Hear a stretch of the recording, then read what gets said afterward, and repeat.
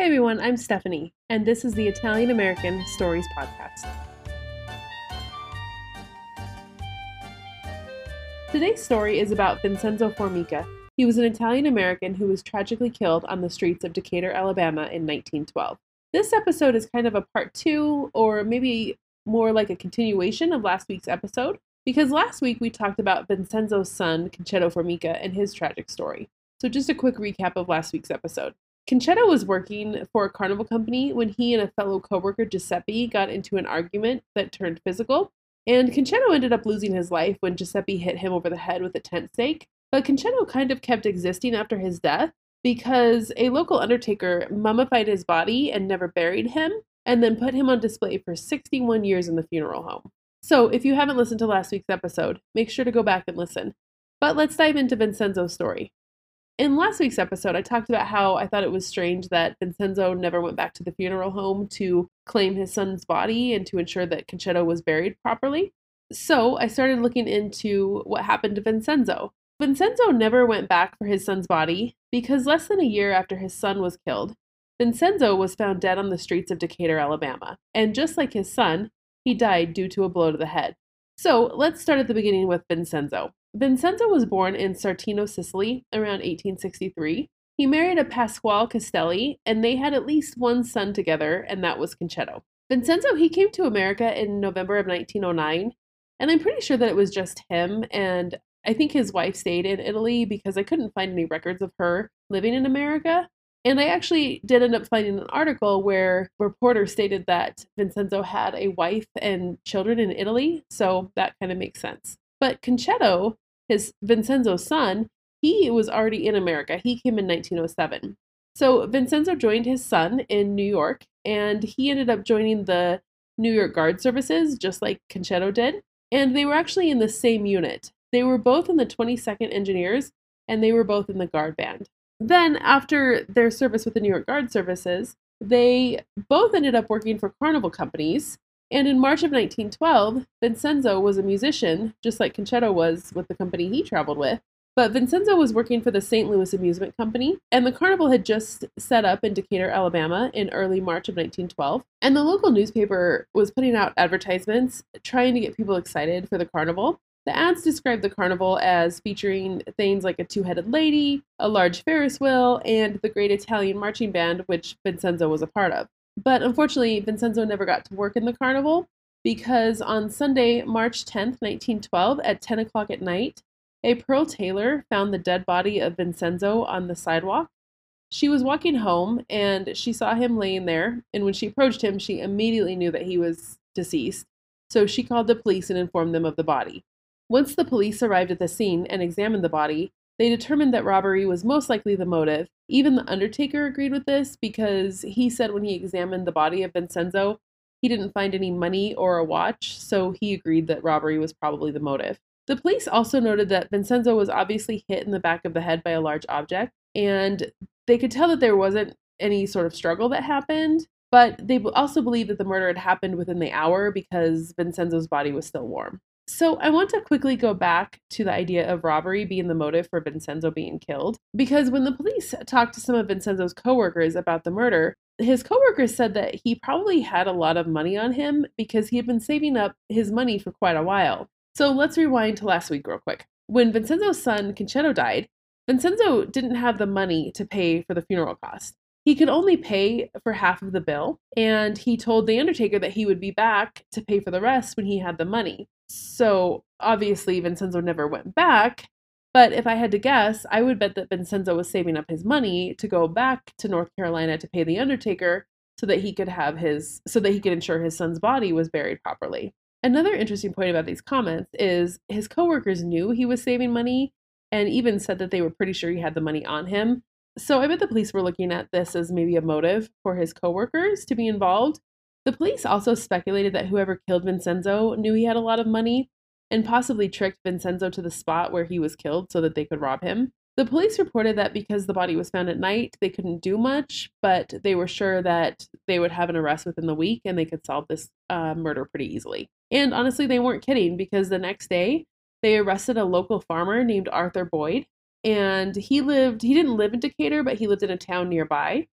And apparently, they initially arrested Boyd because it was reported that he had a concealed pistol on him. And I don't know how this was reported. I don't know if somebody saw it and reported it to the police, or if the police officers maybe saw Boyd with a pistol. But once they did arrest him, they actually found that he had two pistols on him and a lot of money. So obviously, this was pretty suspicious in the police officers' eyes because, like we just talked about, Vincenzo was known to carry a lot of money on him. But Boyd insisted that the money was his, and he earned the money by selling crops from his farm.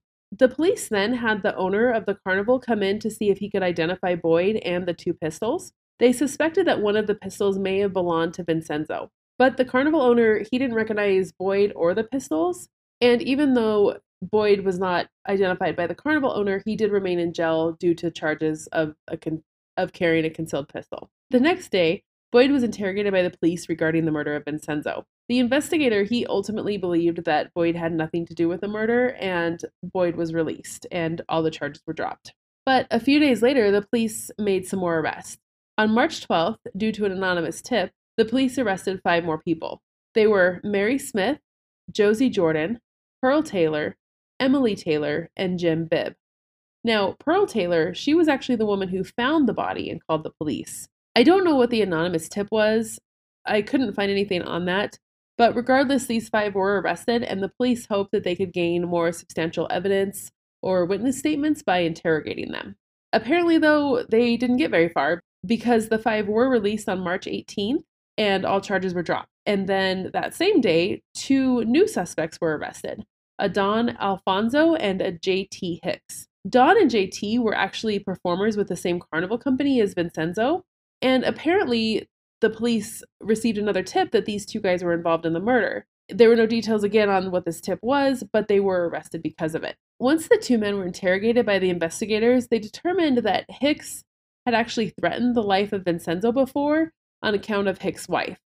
So I don't know the details surrounding this, but it's kind of interesting. Maybe Vincenzo hit on his wife and Hicks didn't like that, or maybe there was an affair. I don't know. The police claimed they had further evidence because they had a lot of witness statements saying that the 2 men were seen with Vincenzo shortly before he was murdered. The police did search Don and JT's homes, but they didn't recover anything substantial from the search. And both men denied that they were guilty of this murder and insisted that they had nothing to do with it.